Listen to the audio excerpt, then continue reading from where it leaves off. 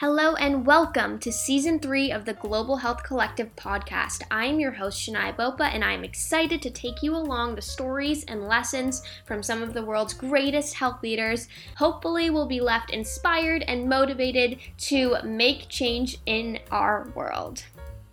Hello, everyone, and welcome back to Season 3 of the Global Health Collective. I am here with an inspiring woman that I am so excited to introduce all of you to and get to know her and her research. And her name is Dr. Margherita Poto. She is a researcher at the Faculty of Law from the Arctic University of Norway. Welcome. Thank you very much for the introduction. Very happy to be here with you today. I'm excited to hear about everything that you do. You seem like you have such a diverse landscape of research interests. And I think my first question to start off is, what is your current area of research and research focus for everyone who's listening? Yes, thank you.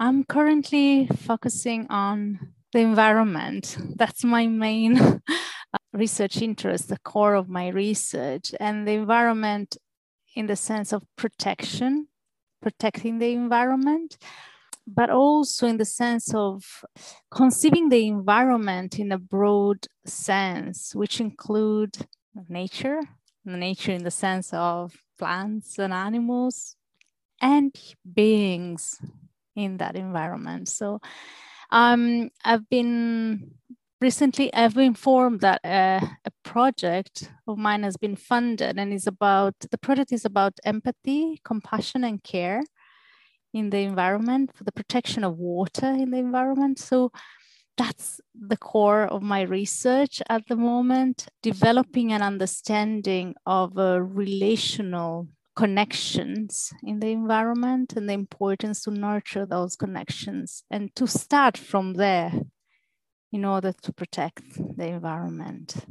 That is amazing. And what inspired you to delve into this area of research? And was there a turning point moment for you in your career that really pushed you into this position? I would say there are many aspects that pushed me there.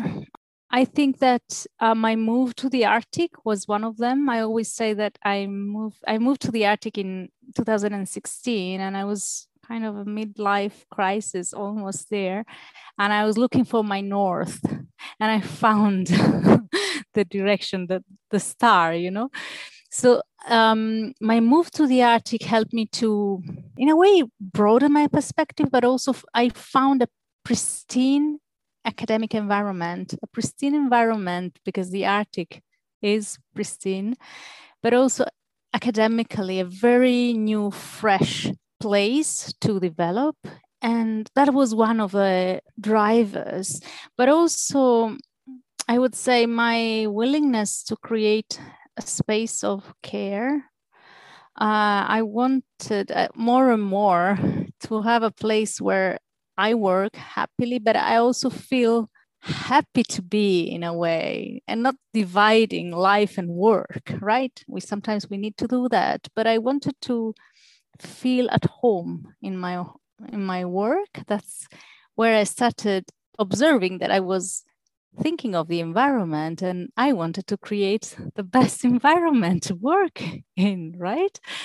So that was more or less my travels and my need to really create a space where I could feel good, where my friends and colleagues could feel good.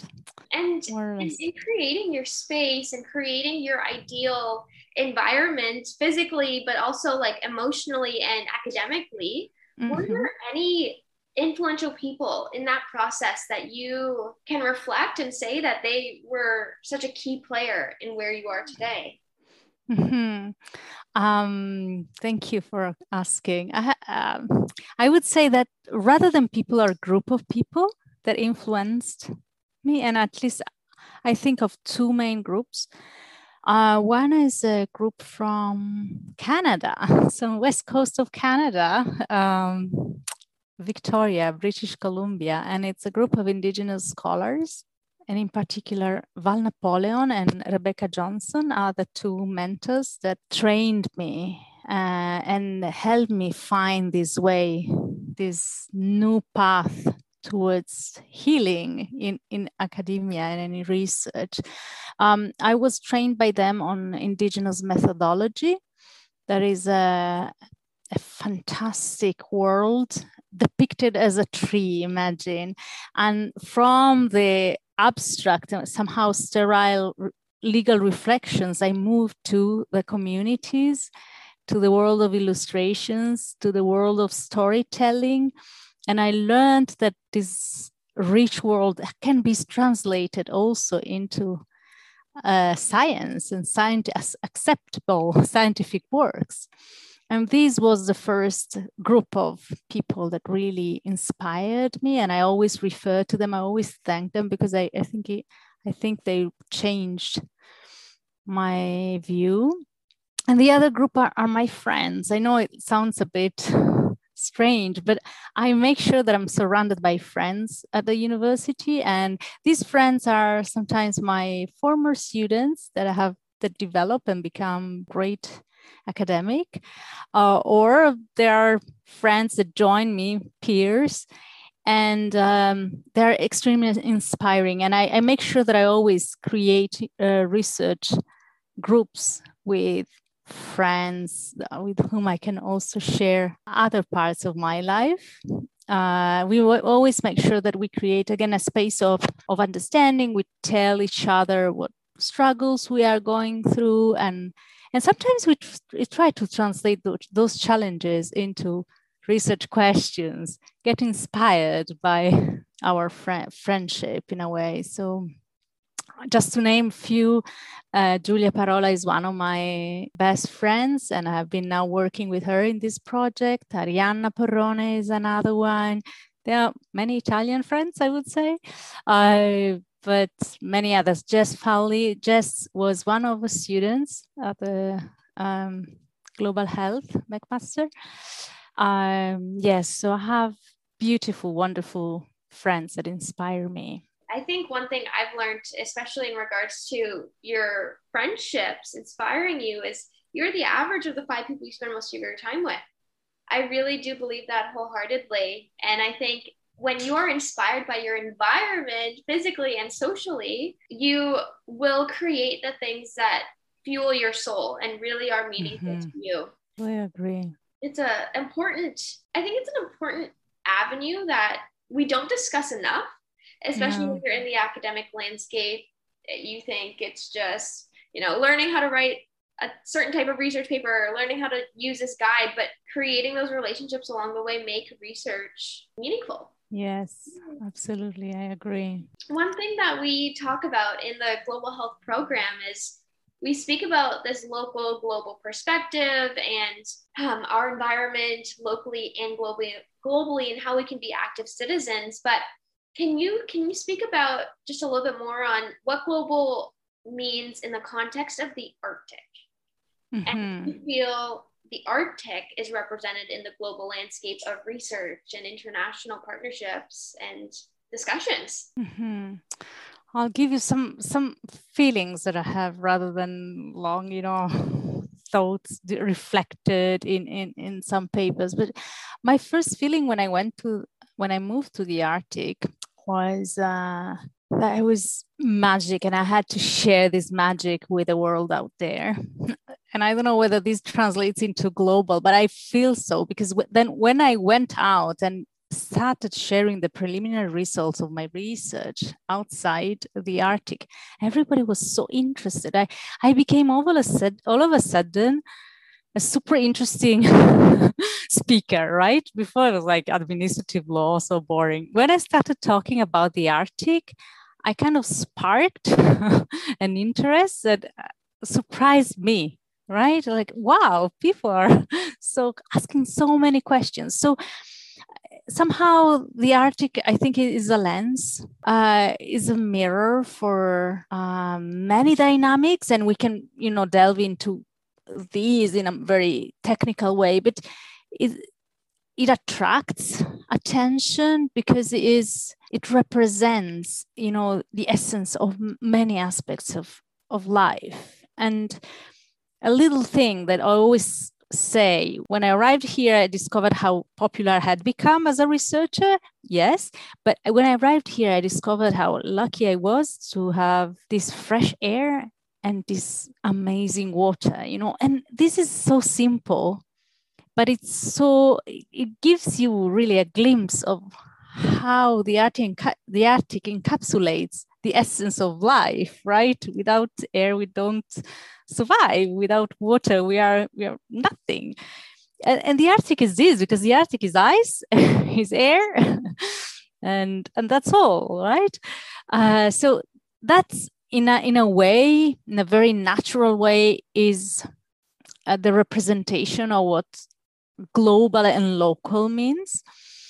But also, I would say I've reflected a lot about on this term global, right? Because sometimes it's politically charged. You never know whether you're now attacked because you are pro-global or anti-global.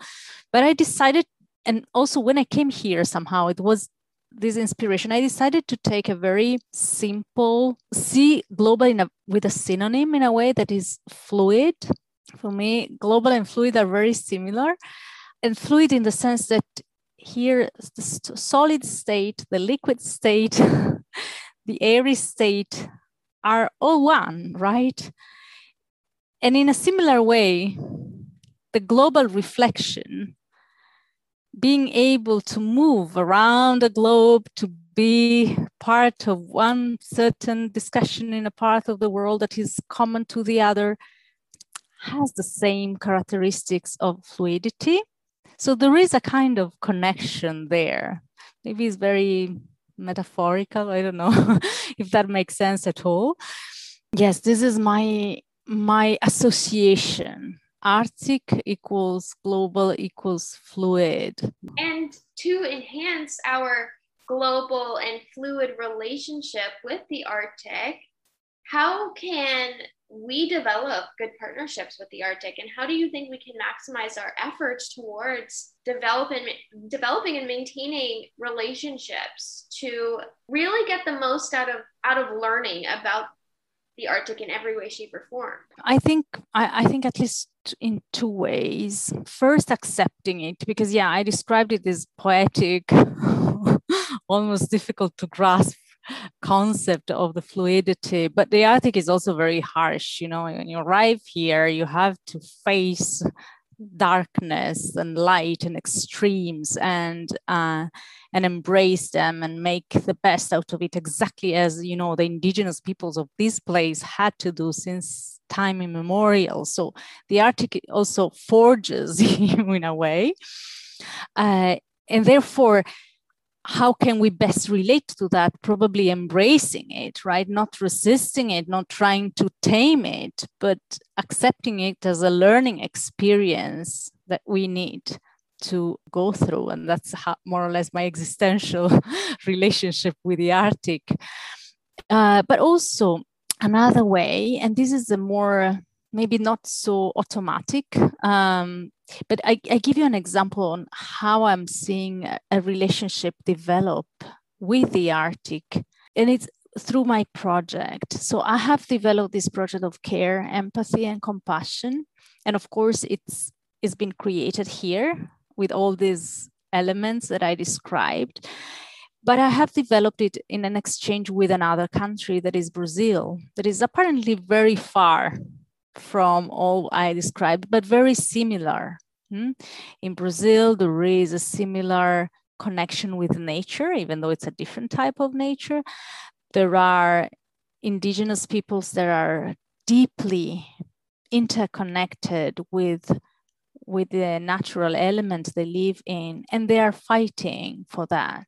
And knowing that somebody far up in the Arctic is going through similar experiences help them. And this is a way to create the relationship again, because the Arctic can be a platform where the instances can be heard in a way. It's a Pacific, a peace place. I want to see it like that. I know it's not only peace, there is a lot of, race for resources here as well, but I want to take the peaceful part, and can be a platform where many can feel represented, even outside, even apparently not belonging to that. So it's a place where relationship thrive and voices are heard. And that's the way we should relate to the Arctic, with respect, with awe, and with knowing that the Arctic welcomes us if we are ready to be welcomed with a nice scarf and hat. And I think the first thing that comes to mind, and you beautifully put explaining the Arctic and how we can understand it, but as young global health professionals, how can we learn more about the Arctic in a compassionate and integrative way and begin to acknowledge its existence and take it as a lens and apply it to our various research projects? But I guess my question is, for young people, what do you recommend us to do in terms of learning a little bit more about this relationship? Yeah. I always say this, that when you're ready, the Arctic opens the door. So, so if I had to suggest to somebody who is interested, a student that wants to explore more, certainly you have to be ready to come, to test. And come for you is not that far. You don't have to come all the way to Tromsø. You can go a bit up north, right? From where you are now. Explore, be ready to be challenged a bit, and of course these days is a bit different, right? Traveling is not exactly as it used to be a couple of years ago, but yeah, traveling is the first experience, I would say, but also try to really understand what you want to do in life. Now I tell you something.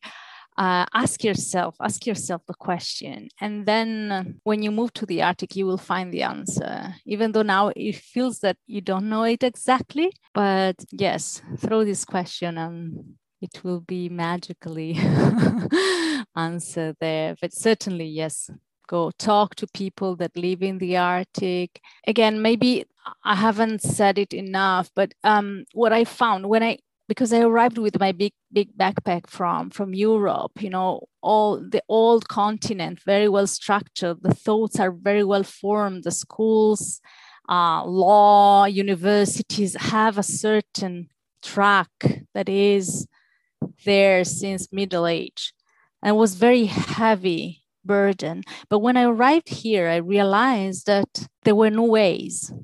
That was easy to explore, that all my old preconcepts and very important lessons I learned somehow had to be left for a while, and I could explore new trajectories. And that's where I think the Arctic could be inspiring also for a student. So all what you've learned, you have to be ready to kind of temporarily suspend it and come to an adventure to the unknown.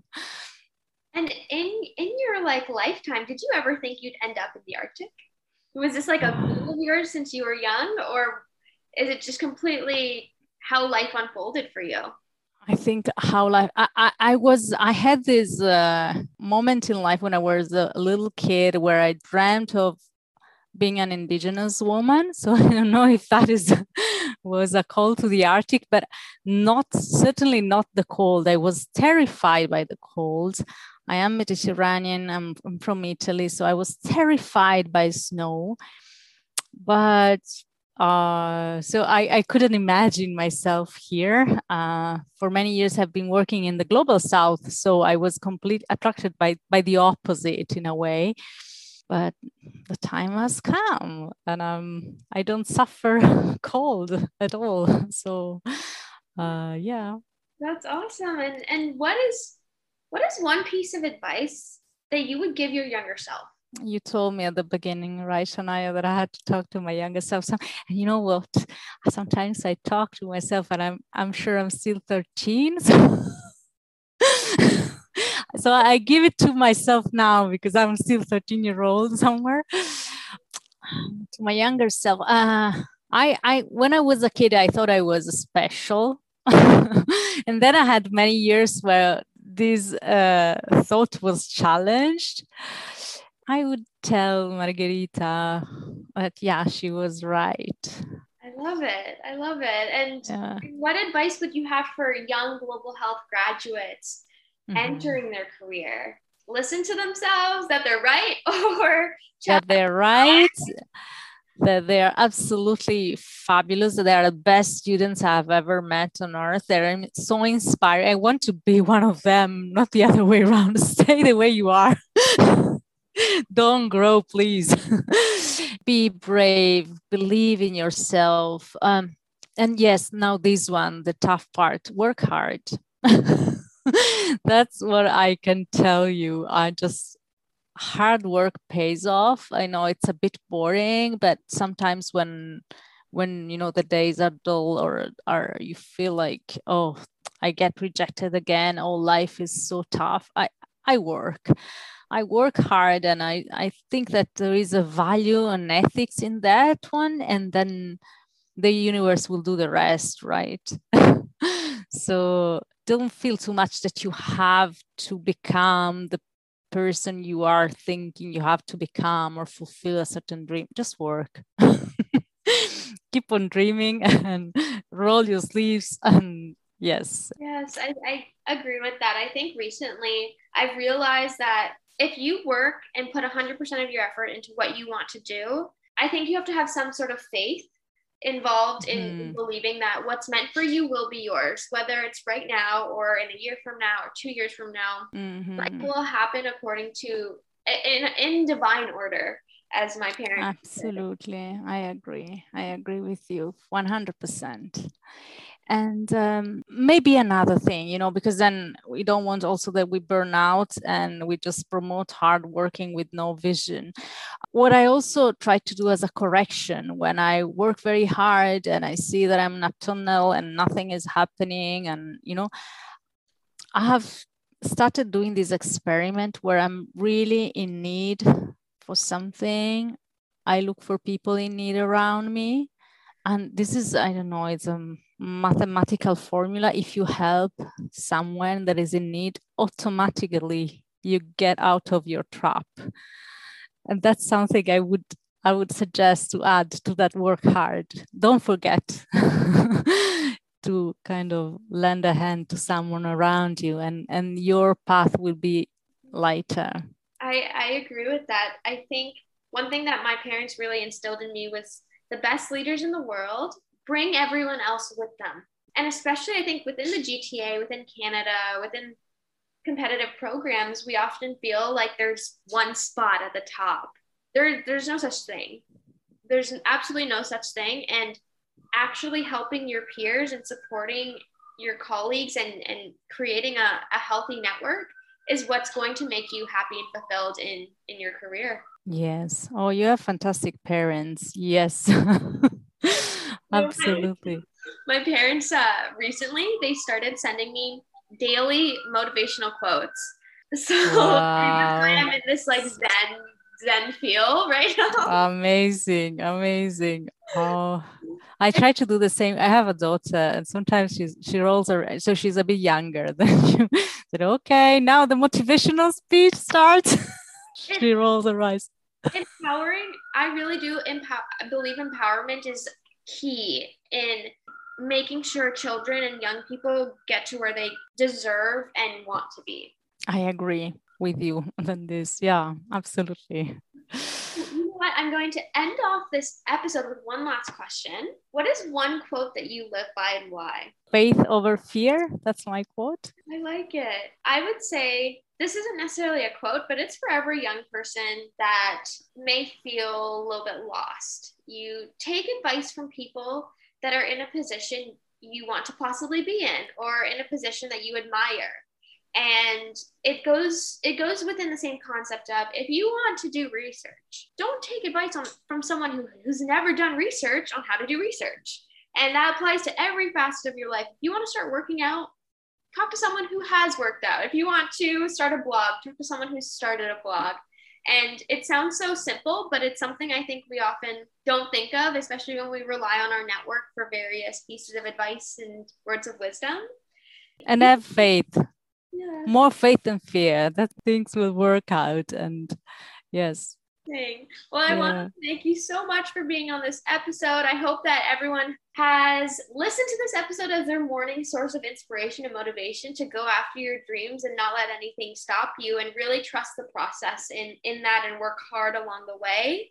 And I think personally, we all need to take a little bit of time to really understand the Arctic and all of its beauties and all of its learning opportunities that I believe that we take for granted, especially within Canada, within Ontario, within North America.